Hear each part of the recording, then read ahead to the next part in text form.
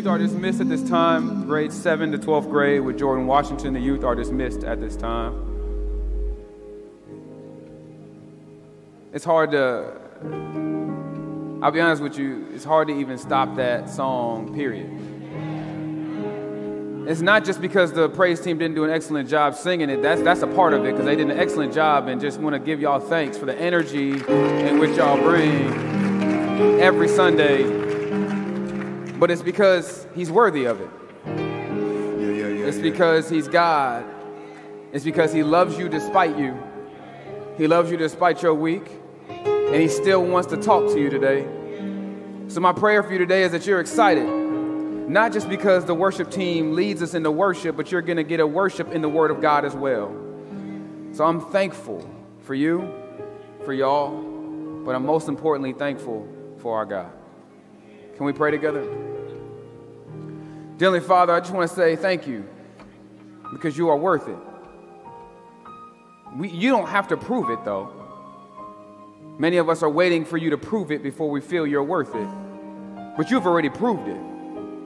You died on the cross for our sins. Let us breathe another day despite our sin. You forgave us of all sins and then rose 3 days later to give us victory over sin. So there's nothing else left to prove. But every day you keep showing yourself faithful. Every day you keep showing yourself with loving kindness. And we get to wake up to a brand new day. God, I want to pray for everyone's hearts right now as I try to deliver a word that is difficult, complicated, nuanced. But you're not complicated. Your Holy Spirit will do the work. I just pray that everyone here will submit themselves to the Holy Spirit, but not just everyone out there right here on this stage as I submit myself to the Holy Spirit before I even preach it. God, I can't preach something without you involved in it. So take over. Remove me so everyone can see is you in the beauty of the Word of God. God, I love you today and I thank you. In Jesus' name we pray. Amen and amen. Let me preface again. Last week I prefaced you when we talked about the love.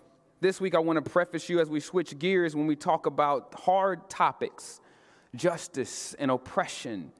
And before I even begin, my heart for diversity hopefully will shine through. This is not a black and white issue. This is not a Democrat or Republican issue. This is a biblical issue. So don't turn your hearts off because that's what the world has made us do. That they've tried to turn us off from our responsibility. They try to turn us off because of our hatred and some of our bitterness. That we've seen mistreatment. We've seen people get taken advantage of and oppressed. And because of that, we don't even know what the Bible has to say about the issue. If you've been in a legit Bible study, shout out to y'all. We've been doing this for weeks. So this is just, give it up for y'all. Y'all are legit. But we fixing to dive deep. And I ain't gonna lie to y'all, for those who came for some inspirational word where we get to talk about relationships for another 30 minutes, you're going to be disappointed. We're going to talk about this word and we're going to go deep today. We're going to have to go into history too, so don't be alarmed and don't worry. I'll bring you up for air, but we're going to have to go a little bit deeper today. But before I even do that, I'm glad my daughter's gone. My kids are not in here. I couldn't think of no other illustration but them. And my mom warned me. She prefaced. She said, stop using your kids in illustrations. Well, sorry, Mom, you're going to be disappointed. My daughter has created, before I even say anything about my princess, let me say this. She is an all honors, K-level honor, all A student. Okay? Band, track, soccer, and my boys, all A students. So before I make them look like they're not smart, they are smart. But my daughter has created this other habit. I don't know where it came from. It's her. And what she does, even though I know she hears me, or us, me and my wife, she has this habit of raising her tone and just repeating the word as if it's a question. I don't know if your kids do this. Hey, be like, go clean your room. Room?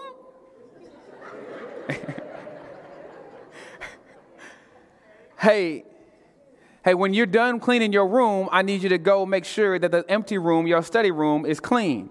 Study room, look, just because you raise your tone doesn't mean you don't know what I just said.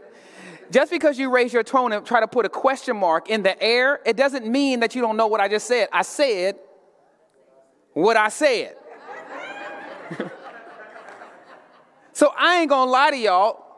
You gonna go ahead and count me as a bad father. The first couple times, she got me. First months, she kept getting me. I was like, I'll repeat myself. I would say, yes, your room. Now, she'd be like, room? I'd be like,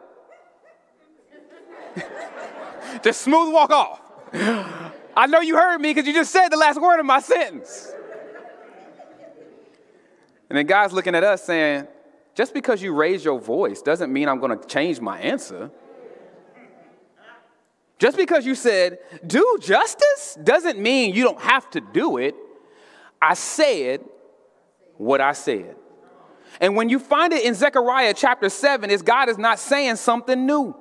When I talk about justice today, he ain't saying nothing new. And just because you're going to sit in this service talking about justice, just because you're at line saying oppression, doesn't mean he ain't said it. It just means you ain't studied it. So when we get to Zechariah, you're going to see something set up for you. This is a deep passage because you're going to think, why is it so important? And then you're going to start filtrating this message throughout our world and America and be like, maybe we just keep saying justice in America, knowing we should be doing what's right. And again, this message is not aimed to a race. It's aimed at the Christians. And it's aimed at the church. In the 4th year of King Darius, the word of the Lord came to Zechariah on the 4th day of the 9th month, which is Chislev. Now, you're like, why does this matter? Timing matters to a lot of things. And so before I even dig deep, I want you to know where the people are. Because if you know where the people are, you'll also know what we're fixing to talk about. They are coming back from a diaspora. You know this already. That means on their way back from diaspora, they had a chance to rebuild the walls. Nehemiah's happened. And now you're getting to a point where Ezra has already started to preach and try to invigorate people to what? Rebuild the temple. So now they're like, hey, we need to rebuild the temple. So therefore, what do we need to do? So he's bringing it up. Hey, this is what you're going to need to do. So they automatically, when you're rebuilding something, what do you think you need? The Lord's favor. So what they're fixing to ask isn't something that's abnormal. When you're rebuilding something that is God's, you want God's favor in your rebuild. Unless you just want his favor so you can do what you want to do. Some of us, as we rebuild our lives from the pandemic, we just want God's favor. We don't want to do what he tells us to do. We just want to be traditional. We want to make sure our marriage is good, so we do what we got to do. We come to church every Sunday hoping that God is blessed and favored, and we do our traditions. And I'm going to prove it to you today. God doesn't care about your traditions if your motivations and intentions are off. So trust me, we're going to get there. It gets deeper. This is 2 to 3 years before they rededicate the temple, and they're asking permission to stop something. Oh, this is important. Because they send 2 messengers. And these 2 messengers are nobody important to the text, so I'm not going to spend too much time. But the messengers had sent Sharezer and Rabbenemelech and their men to seek the favor of the Lord. Now, exegetically, let's just break down what seeking favor means, because many of us want the favor of the Lord. When people call the pastor, they say, hey, can you pray? I need the favor of the Lord. When you want your promotion, you say, I want God's favor on this. When you go to your home or you go to your job, you are seeking God's what? Favor, because you know his favor or his face shined upon you means that nobody can stop you from what God wants. This is good, because right now you should be motivated to listen, even though that may be a little selfish, because everybody in this room should be seeking God's favor, because when his face turns away, that's a totally different story. So perk up your ears, ladies and gentlemen. Perk up your ears, church, because some of us haven't had God's favor in a long time. And we keep saying, God, where are you? He's like, you ain't doing what I told you to do. Oh, just wait. The word seeking favor means to soften the face of. Y'all know what that is. When I turn from Natalia because she keeps repeating the same mistake, it is me saying, you ain't getting that favor. But when I turn back and kiss her on her cheek, it is a softened approach. She's getting the favor because she went to go clean her room. Some of us need to clean our room and stop sitting there in the hallway repeating yourself about what you should do. Go do what you know to do. Walk in your house and love your wife, love your husband. That's what you're supposed to do. So when you start doing what you're supposed to do, finish the job, come back, and guess what? God's going to be looking at you like, good job, baby. Here's my favor again. But stop sitting in the hallway talking about, God, I don't know if I could do all that. And then be like, well, God, I can't get this promotion. That's on you. You still in the hallway. Here it goes. It gets better. And they started to ask, hey, can we, speaking of the priests who belong to the house of the Lord of hosts, and to the prophets saying, shall I weep in the 5th month and abstain as I have done these many years?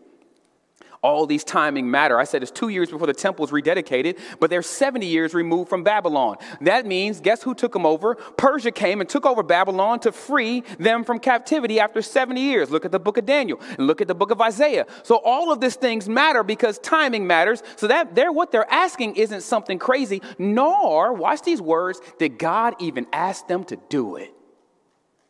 Oh, this is going to get better. They're saying, should we continue to fast and remember, watch these words, and commemorate and weep over the fact that we were locked into captivity? Should we continue to weep over the sin that you have already forgiven us for?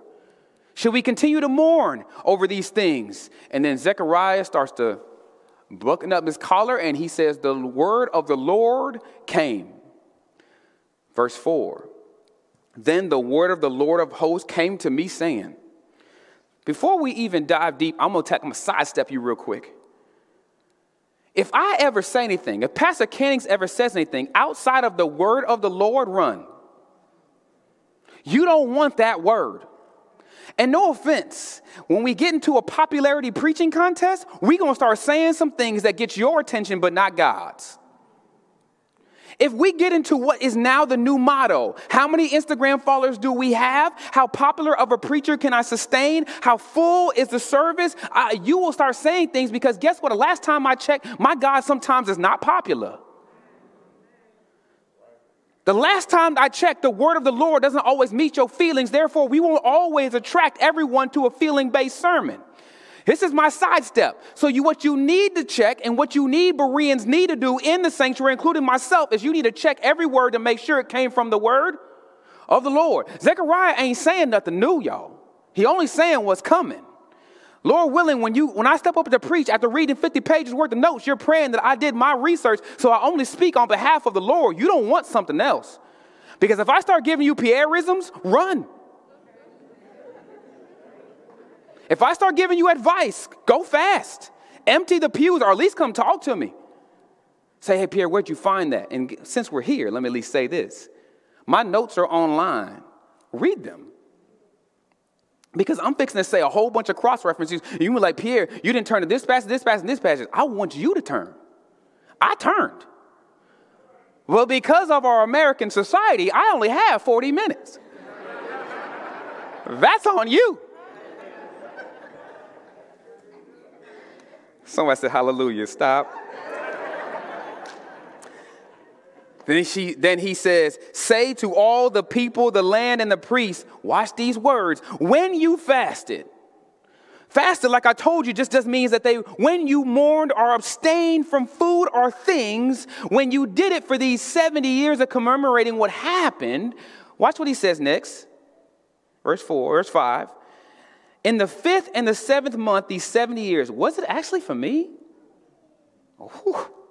When you came to church, was it actually for me? Or you just want to feel good about your week? When you read your Bible on Monday, was that for me? Or that was just because you want to keep Satan away. Read one verse a day to keep Satan away. When you prayed, was that just to get what you wanted? So what is God challenging already? Your intentions. You ever read 2 Corinthians chapter 5, verse 10, and it starts talking about the word recompense? Recompense means reward, eternal reward. That means he's going to sit there and say, when you did these good deeds, I wish I can get theological with you, and I will in a second. When you came to church, was it for me? Because if it was for me, there's your reward. And your reward may not be on earth. I may reward you for your faithfulness in heaven. Stop waiting for your temporal reward. Some of us have stopped doing God's work because we're only waiting on God to do something on earth. And God's like, what has happened to eternal? Eternal should matter longer and more, but we often only do things for a temporal reward. We want the raise and we want to get up and pay and we want to become the boss. Then we're like, oh, praise the Lord. And God's like, your raise is in heaven. Your inheritance is there, and I will recompense you because of your good deeds. Recompense does not mean he's going to judge you for your sin. Your sin has been forgiven. You could look at that verse and look it up yourself. So when you get to heaven, he's not judging your sin. Your sin's already been taken from the east to the west. When you get to heaven, he's looking at the works you did on earth, and then he's looking at your intention for doing them. So when we get here, it's nothing new. He's saying, hey, what was your intentions for that 70-year fast that y'all instituted? Secondly, let's talk about the second issue. Some of us are legalistic with our Christianity, ain't we? We commemorate things, and God's looking at you like, I'm saying it's wrong. I'm hoping you do remember what put you in captivity for 70 years, but I didn't make you fast this time of the month. That was on you. But isn't it funny that churches create legalistic things and then make it like it's law? I'm going to challenge you real quick. You know that even though I truly believe in the fasting we do at the beginning of the year, it's a great reset, great memorization and great practice and great discipline. Fasting is biblical. If I were to walk up one Sunday, a pastor did because he's, the man, and he walks up here and says, hey, we're not fasting this year. I wonder how many be like, oh. Did he change the dates? Is he still the same pastor he was a year ago?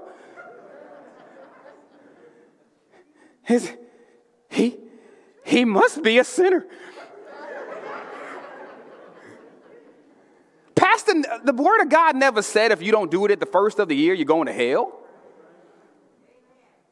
But guess what? Because churches have repeated patterns of stuff and made it somewhat traditional, we now make it law. So now what I'm fixing to do is remove some of the things that you have made law in your life that God is trying to free you from. Because some of the things we do out of tradition ain't necessarily we have to do them. You created something, give you a situation. You created something in your life to maybe free you from some other things in your life. Maybe you said, you know what, I'm going to fast from dating for a year. I don't know, it's up to you. But then all of a sudden, you start to preach to other people. If you ain't fasting for a year, girl, after your breakup, you're not going to recover and heal well. You made that up. That was for you. Don't ruin my happiness. He's 6'3". You like, you still fasting? And you're like, maybe. I don't know. Missing your blessings. You watching him join the church. You like, ooh, he joined too? He is. Hey, look, and I wouldn't stop the other girl from fasting either. That's no competition. At that point, be like, hey, enjoy your fast. I'm done.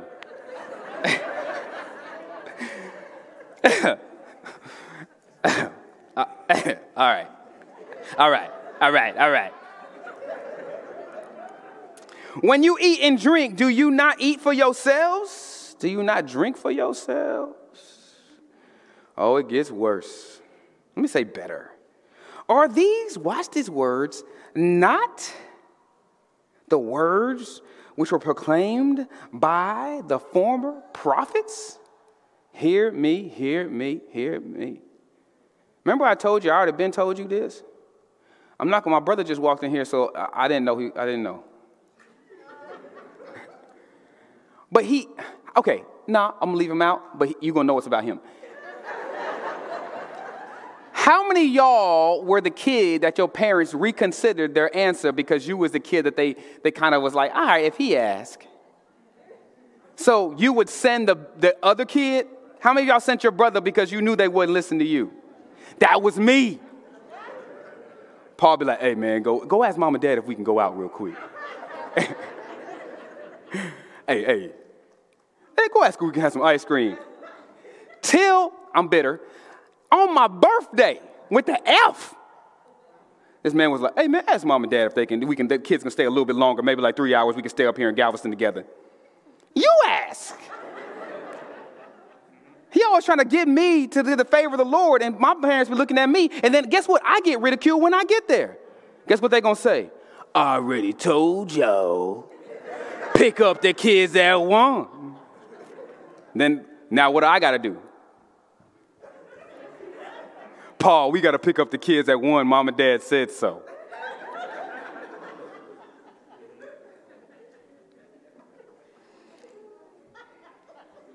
You can send all the messengers you want to God. The answer's still the same. You can send up 5 more prayers. The answer's still the same. Some of y'all praying about stuff that God already answers what I'm saying. You can send your friend. You can say the prayer of the righteous availeth much. But if the righteous is what God says, then what are you praying for? Go do it. Because watch what happens next. He said, I already been told you. And I told you all the way back in Isaiah chapter 1. Now go read this. We're going to read this one. Because watch what happens in Isaiah before. Oh, y'all going to like it. Don't tell me this ain't repetition. Don't you hate when you have to repeat yourself to your kids? Oh, that's why I use my kids for this sermon. Why? Because you got to repeat yourself. Watch what happens right here. Let's start in verse 10 real quick. Hear the word of the Lord, you rulers of Sodom. Give ear to the instruction of God, you people of Gomorrah. I don't think that's a compliment. What are your multiplied sacrifices to me? Why are you offering sacrifices?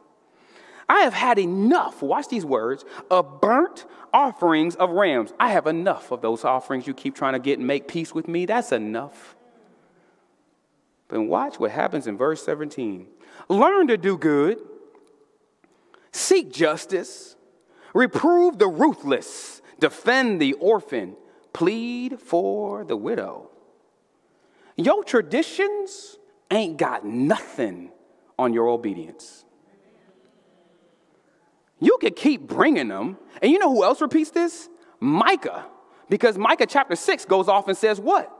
Oh, should we bring you more? He even says, can we bring our firstborn kids to you? Which was a sin. And God was like, no, do justice.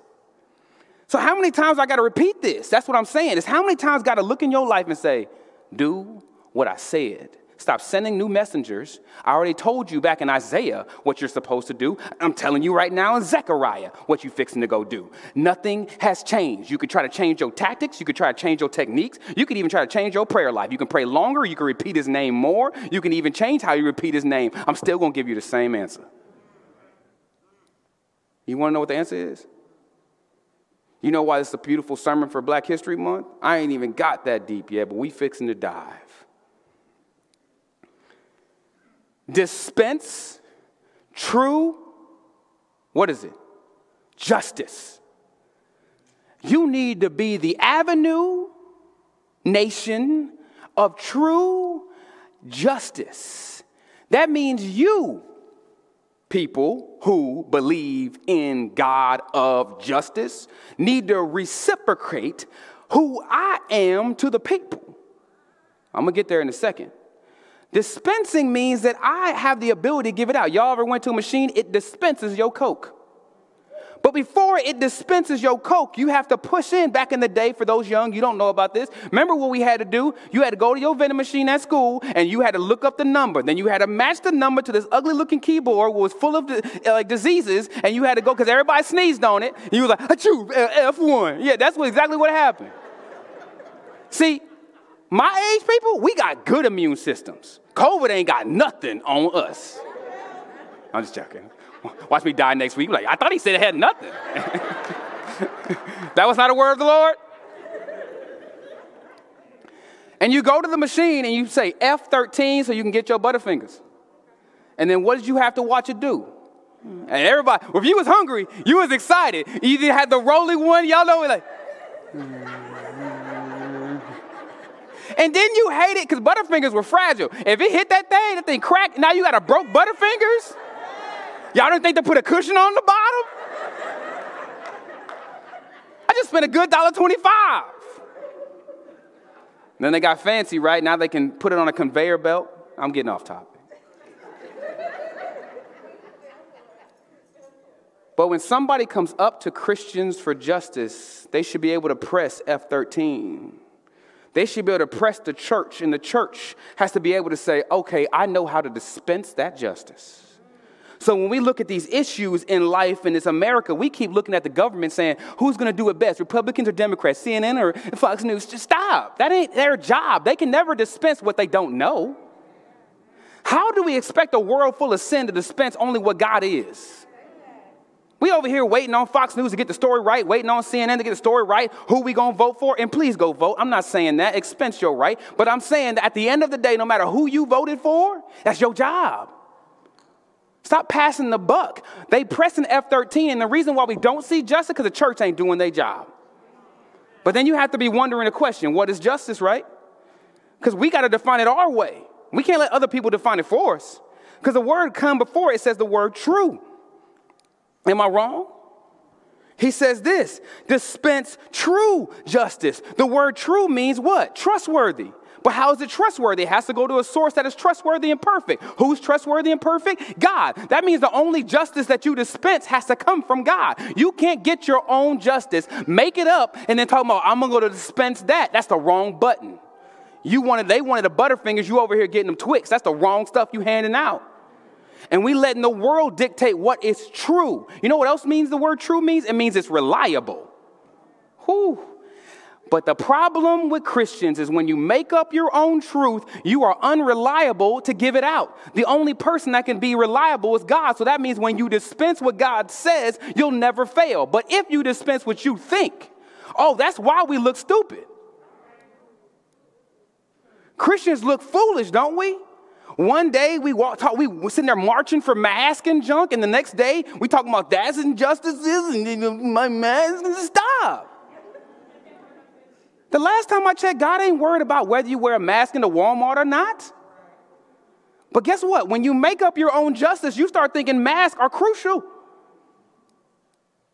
That's a paper over your mouth. The only thing that should be over your mouth is when you start saying foolish stuff like that. What you should be worried about is what does God say about justice, because he's the only reliable source you have. And I'm not knocking nobody. If you're really sad about your mask, sorry. But what you should be worried about is when people are walking over, getting abused and misused, you can't open businesses, loan practices are off. What you should be worried about was somebody can't get out of jail even though because they didn't have right representation. They keep throwing them city lawyers. What you should be worried about is that the bail bond system is jacked, and we all know it's jacked. So now we have to sit in jail and never get our time served. So what you should be worried about is true justice. Stuff that happens at the gates that's crooked, bribes that are taken under a table. And if you have a position of power, you should be using your power to dispense reliable justice. But your behind's worried about your promotion, so you ain't saying nothing. You just keep typing emails because it's safe. And then all of a sudden, we all get the bravery to march down in downtown. And I'm like, that's great. Keep marching. Bring attention. But don't bring attention without pressing the button so something comes out the machine. Some of us are so cool with pressing buttons, but then walking away from the machine and ain't nobody eating. I'm cool with the march. Let's march. But let's do something after we march. So do y'all know your history? Do you know who Martin Luther King used the most? The church. Why?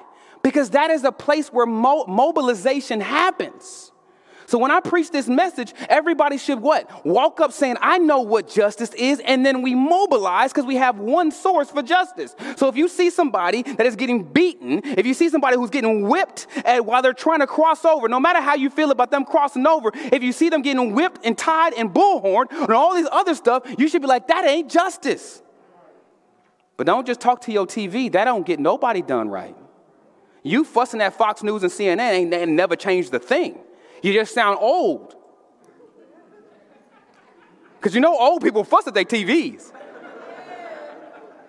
That's so annoying.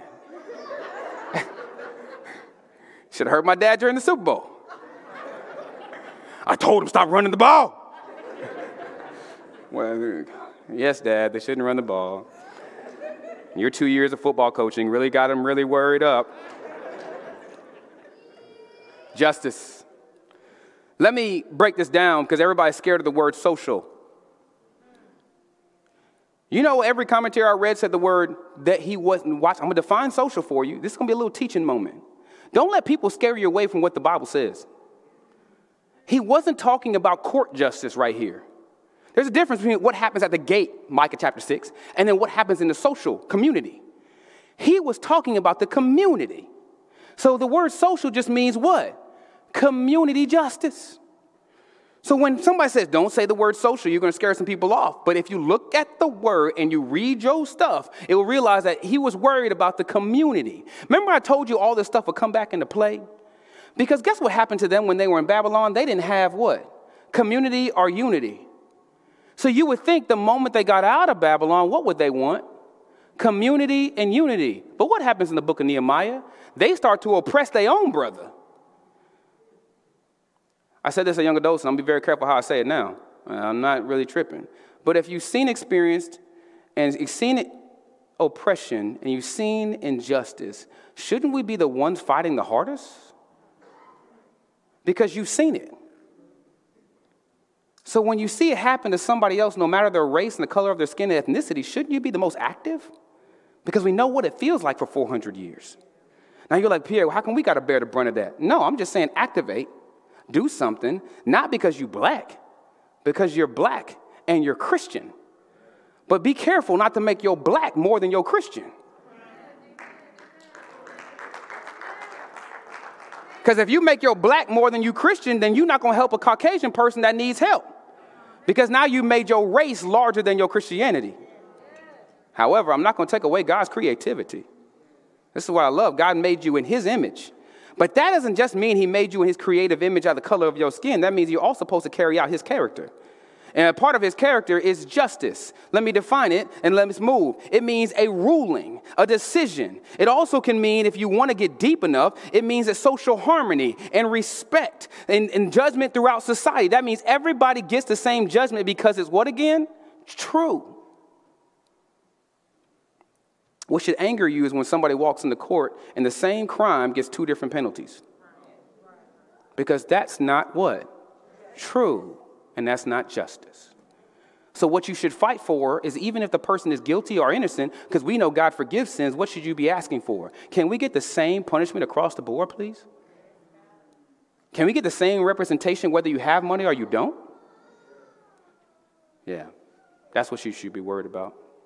No matter of the color of their skin. I'm finna put something on it. He was worried about the collective. Now, this is the problem with Christianity. Christianity has become so individualistic where you don't even have to go to church, supposedly, to get Christianity. Because nobody's worried about community anymore. It is an individualistic approach to God. I can get to God. You've heard this a lot. How I get to God. You get to God how you get to God. It's an individualistic, self-serving Christianity. When he created the body of Christ, it was supposed to be a body of Christ. But if the hand keeps staying home and doesn't pursue justice, then we're handless while we pursue it. So what he's asking is, will the whole body collectively unified pursue justice? That means when we're all, watch these words, the reason we always wonder, why are we so divided on all these issues? Because people ain't reading what true is. Because if everybody knew what true is and didn't let people decide through their bias and blind spots what true was, then the whole church will be unified.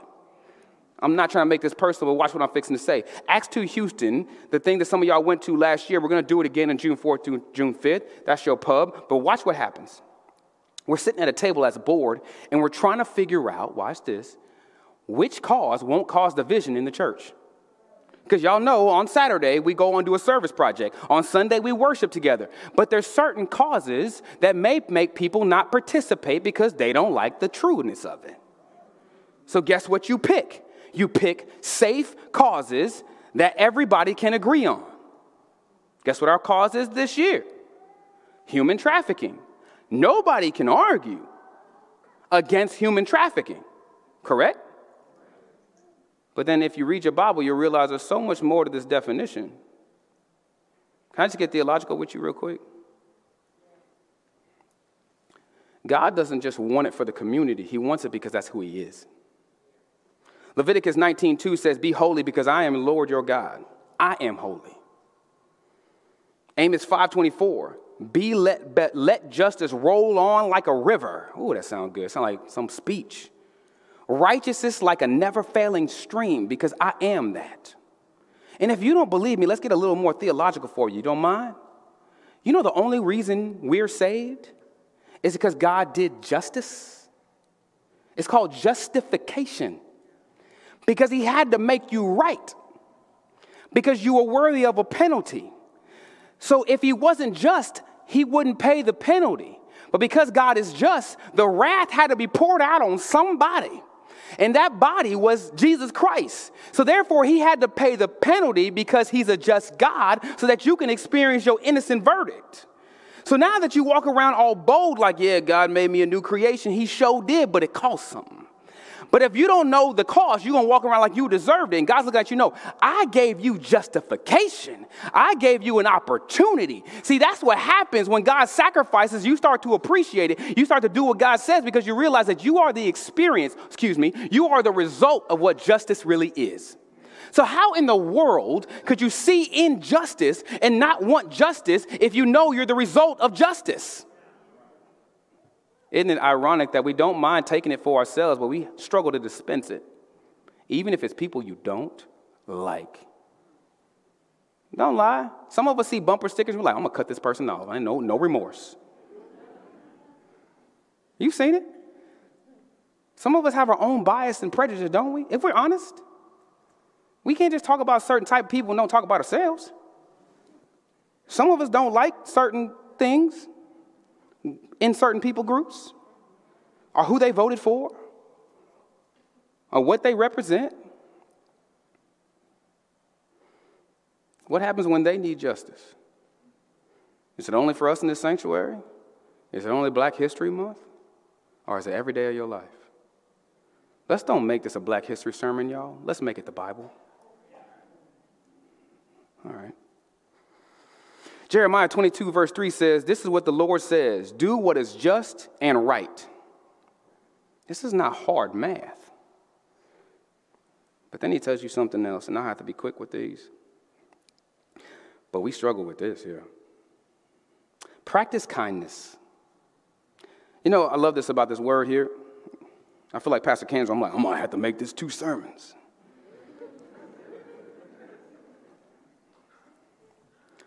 Kindness is not an emotion. It's a volition. Hear what I'm fixing to say? I'm going to give you the definition of kindness. Just know that if it doesn't act, it's just a feeling. And that means it's not kindness. It's just your feelings. And last time I checked about your feelings ain't saved. Stop waiting for your feelings to catch up with your obedience. That's why some of us breaking up with friendships every day, because we can't catch up. And then we follow these preachers say, let them go, let this, let that, let this happen. They don't belong in your vision, your journey, your path. They'll stop. And then guess what? We follow the preachers that match our emotion because that's all we want to hear. But I'm not finna match your emotion. Kindness says this. It is sympathy, friendliness, patience, pleasantness. Watch these words. Gentleness, loving affection. It is not emotional. It is volitional. So when you go home and somebody get on your nerves, you don't have a choice whether you're going to be kind. And your disobedience, that's on you, man. Stop blaming it on your wife, your husband, your family, your sister, and your cousins. Kindness is kindness. Even at your job, when you walk past the same cubicle of the same lady who keeps snitching, or the same man who keep telling on you, you still have to be kind. And you know the only way, watch these words, that you can do justice is if you have this thing called kindness. Because kindness makes you friendly even if you disagree. You know what America struggles with? Disagreeing and still loving. I could disagree with you all day, but I hope we can still play basketball afterwards. Trust me, I experienced it. There was this girl named Denise. I don't know, she might be here. I'm not going to say no names. She's there.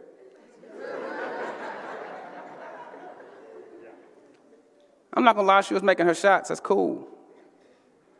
But then she decided to talk Noah. I hear you, Dab. You know what the story is. I wasn't necessarily guarding her, but she shot it and she made it. So she decided to look me in my eyes. And she said, in your face, Pastor. I didn't like the fact that she put my title at the back end of that. I don't even go by my title. People call me Pierre. So I said, all right. So then all of a sudden, true justice had to take place. We're both running for the ball. I see her running for the ball. I look down, recognize she has running shoes on. Bad mistake. The ball's rolling. I'm looking. I bait her. I let the ball roll. Keep baiting her. She keeps running full speed. That's her fault. She's from the south side of Chicago, so she got that hustle in her. I look at that ball. I look at her. I take this hand. I snatch that ball. But I didn't just snatch it. I made sure I made it look pretty on purpose. I said, yeah. I looked back to make sure she felt the ramifications of her decision. Denise was still running. Empty-handed. I said, Denise, that's justice. But because I'm kind, I'm not going to put it in my sermon. My fault. It's your fault. The next word is compassion. Compassion is different, right? Compassion is something we all want, but we don't get. Compassion is the only way justice happens. Because compassion literally means to show friendliness and watch these words, mercy. You know, 400 years there was a thing called slavery, and then we're not going to talk about Jim Crow and everything else, right? Nobody wants to talk about the ugliness of that. You know, as mercy is giving something to somebody they don't deserve. So instead of looking at people without compassion because you know your history, God is saying know your history and still give compassion. How do I prove that? Because Jesus came down to earth, knew your history, and knew what he was dying for, and still died. So therefore, and he says, he looked upon them with what? Compassion. The only way they received their miracle was because they were compassionate. Therefore, if you remove your compassion, people won't receive God's miracle of what mercy really looks like. So therefore, we have a lot of people walking around America not feeling compassion from the place where it's supposed to exist, because the whole church is supposed to exude this thing called mercy. But if they keep walking in the church feeling judged by the color of their skin, then that means they're never going to feel what they need to feel. Both churches experience that. The first thing that many of us do when people walk in is we try to figure it out. We go based on physical appearance, don't we? What they're wearing, what the color of their skin, and how they approach themselves. We call it, and we make the excuse of what? First impressions. First impressions aren't in the Bible. We made it up on America to make quick decisions and make judgment calls about people. But the problem, even if you're struggling not to do first impressions, is at least follow up your first impression with compassion. I'm cool. I'm not cool, but I understand if you're like, bro, this is how I was raised, make good decisions based on how people present themselves. I get it. You're in a business world. That may make sense. But when you're done with that 5-minute conversation with yourself, you better exude kindness and compassion, because it can't happen without either one of those. Because that's the same reason why people can't get justice today. Because the first thing that happens with the news is when we find out that somebody was held down with a knee, we start looking up their criminal history so we can make excuses for our lack of compassion. Am I wrong? The first thing that we try to figure out when somebody hurts us is how much history they really have, so I can justify my lack of compassion. When you get to your job, you try to justify your lack of compassion because you're like, ooh, oh, yeah, I heard about her. History, no compassion. But the last time I checked, if my God looks at you and says, I heard about you, no compassion for you either. Oh, wouldn't that sting? So stop treating people how you don't want to be treated. And stop making excuses because people got a history. Last time I checked, I got a long history. Stuff that people don't even know about, but my God does. And then he looks at me and says, go be faithful and serve. Makes you serve with a totally different compassion. You know, Pierre Kennedy used to be the most judgmental person I know. I used to judge people quick and then make excuses for. My brother called me out on that a long time ago.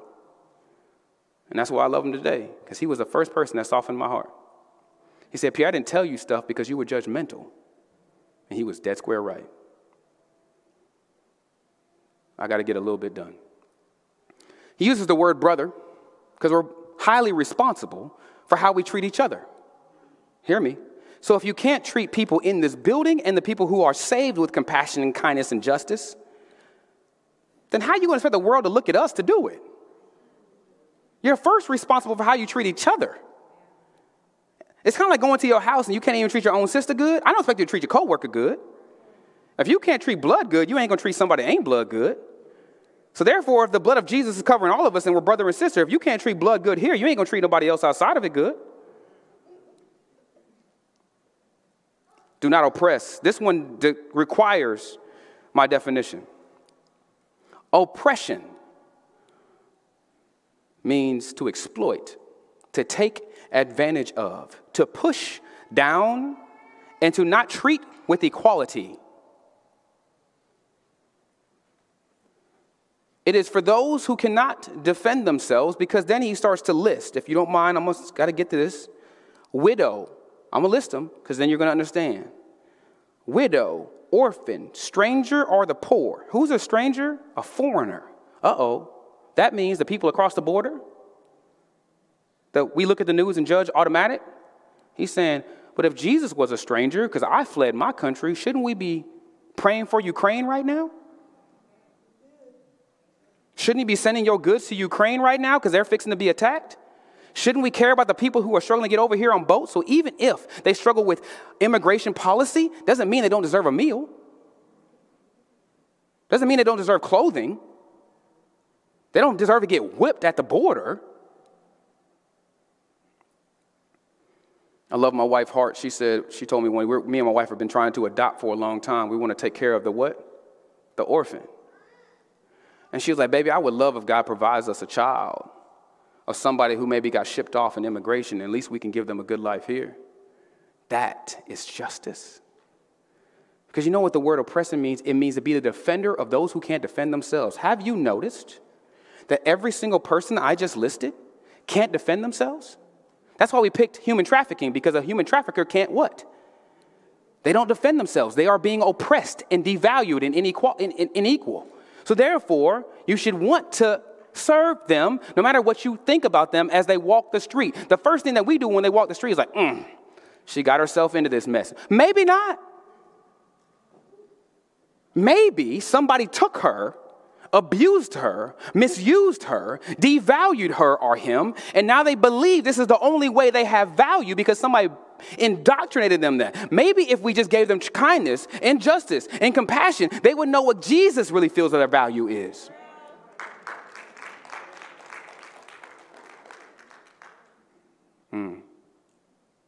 Just maybe. But again, we keep waiting for the world to do justice, and I'm waiting on the church. Why are you waiting on sin to do righteous things? It's an oxymoron.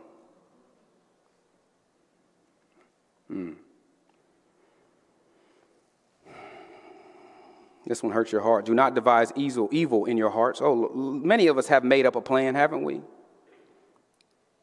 Many of us have made up a plan to do evil. We ain't that good, y'all. You knew what you was typing. We saw the 3 bubbles. Every man look at their phone. If that 3 bubbles last more than a minute, we in trouble. She typing for a minute. I'm so thank God that Monica's short-winded. Boy, she don't. You okay? I'm like, well, I don't know what that means. I'm just going to go home. You know what I'm saying? Like, you just quit playing basketball. It's time to go. But if we see them 3 bubbles, we know what we typing. Don't act like, oh, I was just angry. Stop. You was devising what you was devising. You knew you was trying to manipulate. You knew what you was trying to remove so they would make the decision you want them to make. You devised that evil. You made a plan for it. Watch what I said. Have you noticed that there's 2 words? Dispense justice, but don't devise evil. They both require a what? A plan. Some of us planning. We're trying to figure out how to dispense our own justice. But the last time I checked, my God said he is a God that gets revenge. That wasn't in your job description. But how many of us are wasting time trying to figure out how we can get revenge? And God's looking at you like, that ain't your job. That's on me. But the story gets worse because he tries to remind them again. And this is the only way I can conclude. They made their hearts like flint. Flint just like a diamond, hard, unbreakable. They couldn't hear. But what word did he use? Their minds or their hearts? Your inner man, your inner woman. I can try to change your minds on stage, but not until your heart change do we have a true justice. I can change it all day. I can preach a hard sermon. You can go look at the notes, but you can change your mind, but you got to change your heart. Relationships don't change until people change hearts. You know how many counseling sessions where I said, hey, we're going to have to wait on a heart change. Stop begging and making and thinking that you can do your next plan to get this person to change their hearts. Stop. You're wasting breath. You're wasting time. You're wasting your next efforts. Stop. Let God do his job. Because the last time I checked, God is the king of hearts. Because if he can allow a heart to get hard, that means he also can allow a heart to get soft. I don't want to make you tired. But they refuse to listen attentively. And isn't this the church, man? We're trying to come back for our diaspora, but, I don't think, hear me out, all the injustices that happened during the pandemic, those weren't mistakes. It just exposed the church's heart. It exposed that this whole time we were having a successful church, a whole bunch of great traditions, a whole bunch of sanctuaries that were full. God looked at them and said, I don't care about your fast. I don't care if you really know what justice is. And then God allowed, I'm going to use this word correctly, not did, God allowed sin to do what it does, and it created injustice. But this time it was publicized. This time it was in the news. This time her name was Breonna Taylor. This time his name was Ahmaud Arbery. This time it was Tamar Rice. This time we got to see it. And God allowed us to see it. It was no more stories, nobody being able to change the angle of the camera. And now we got a chance to see justice, and watch what the church did. We hurried to our corners and picked a side. It's scary. Because now you have to do what God said. It's hard. It doesn't matter what his background was. Well, last time I checked, if I'm begging for my life, I don't deserve to die. The last time I checked, you probably should check before you kick in the door and start blazing. The last time I checked, you should at least check to see what the little kid has in his hand before you shoot. The last time I checked, if I'm helping a mental patient and I tell you it's a truck, don't shoot. I'm sorry, but it's true. Do you want me to keep listing the stories for you? Before we realized the church was called to the carpet, but we ran from it. We darted. And then we try to solve it the world's way. By watching the news, going on Twitter, and making statements. The last time I checked, God's not worried about your next Instagram statement with a picture of the person. That's just stating what you are and where you stand. But don't just stand there, do something. Let me get off. And watch what he repeats. And he sent his Holy Spirit through the former prophet. Again, this former prophet word keep popping, don't it? This is where I got to conclude. Therefore, great wrath came from the Lord of hosts. And just as he called and they would not listen. Remember, Isaiah, they didn't listen. We know the story. But I scattered them, past tense. What has happened to the church right now? But it's not because our fasting techniques are off. It's not because we're not good at offering sacrifices and having great worship services and making sure that we have the best singers that did an excellent job. It's not because they're not doing their job of giving you a worship service. The church is scattering because we saw for 2 years what justice was supposed to look like. And now people are like, should I believe in a God who can't do justice? Should I believe in something that I can't even see in the church? Because the last time I went to church, nobody said hello. They looked at the length at my skirt. They looked at what I looked like, how many tattoos I had, and didn't say hi. But they were great at passing out communion. My cup was on time. He knew what scripture to read. They were indoctrinal. They did everything they were supposed to do. And the pastor says big words when he preaches, but nobody still talked to me.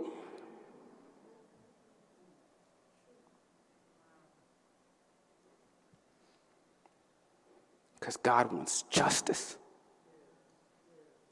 But not stuck in heaven. We keep waiting for God to intervene, and he's like, I sent you. Where's God? He's right here. He's right here.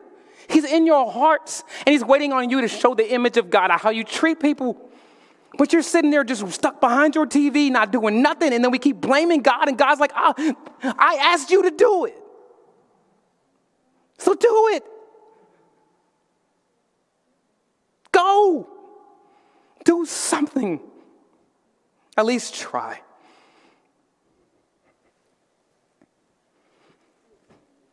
I can't even read my Bible. Here we go. He says, thus, the land is desolate behind them. And they made a pleasant land desolate. My kids, they're amazing. I told you I'd talk about my kids. But my wife has a certain way of folding clothes. I know you're like, how do you go from justice and crying to talking about folding clothes? I can't change my illustration.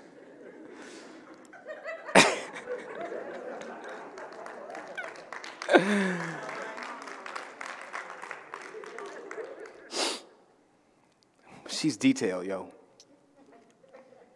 The first thing that happened in our marriage is I changed the way I folded clothes. Everything else was great. But my mom, who's over there, and they'll have to beef it out later, like a versus battle, did the triangle form. My wife did Palais Royal, where she worked for him. And I was wrong. Not even preference, just wrong. So our kids are held to the same standard, and I let it happen. If I go through it, you're going to go through it. But every time our kids fold clothes, I'm not going to lie, my daughter does a good job. My sons, it just takes one hard week, and them clothes are a disaster in that drawer. So my wife, all of a sudden, guess what I hear? I'm walking past, going to my office, to pay bills last night. And I was like, oops, well, going back to my office. I knew what it was. I knew the angle of where it came from. I knew it was about their clothes. So I was like, nah, Pierre, go be a father. I walked back in the room. And guess what I see? All they clothes on the ground. Well, one drawer, but they had to do it all over. And I love my kids, but I did what a father did. We're gonna raise clean men in this house. So I told them, ain't nobody picking up after you. Your mother not your maid. Y'all heard that before. So I dispensed discipline, wrath, godly wrath, structured discipline. I took away some things. But my kids, what happens is that when the discipline fades, they start to walk back in your room, and what do they say? The things you took away, they try to ask if they could have them back. So they come back in your room and they say, well, Dad, it's the weekend. We don't let our kids watch TV during the week, so on the weekend, it's their only time of TV and electronics. So they were like, hey, Dad, can we have our electronics back? I'm like, no. Because it's not until you change the habit of your drawer do you get back what was taken away. And God is looking at the church and saying, your drawer is a mess. And it's not until you start folding it correctly and putting things in kindness and compassion and do not practice evil and dispense justice. It's not until you start stacking your clothes correctly. That's when I don't scatter you no more. But stop coming up to me talking about, God, where's my favor? And God's looking at you saying, the favor is when you do your drawer correctly. So church, it's time for us to fold some clothes. We're throwing it together on Sundays and hoping that we just do these traditions in order to walk away with favor. And God's looking at you and saying, not today. It's time for me to dispense the wrath because you're not dispensing justice. Here's the funny thing, is that we don't want God's justice on us. But we're more than willing for him to dispense it on everybody else. But today, God's word said we're going to dispense it on the church first so that we can practice it elsewhere. Let's pray.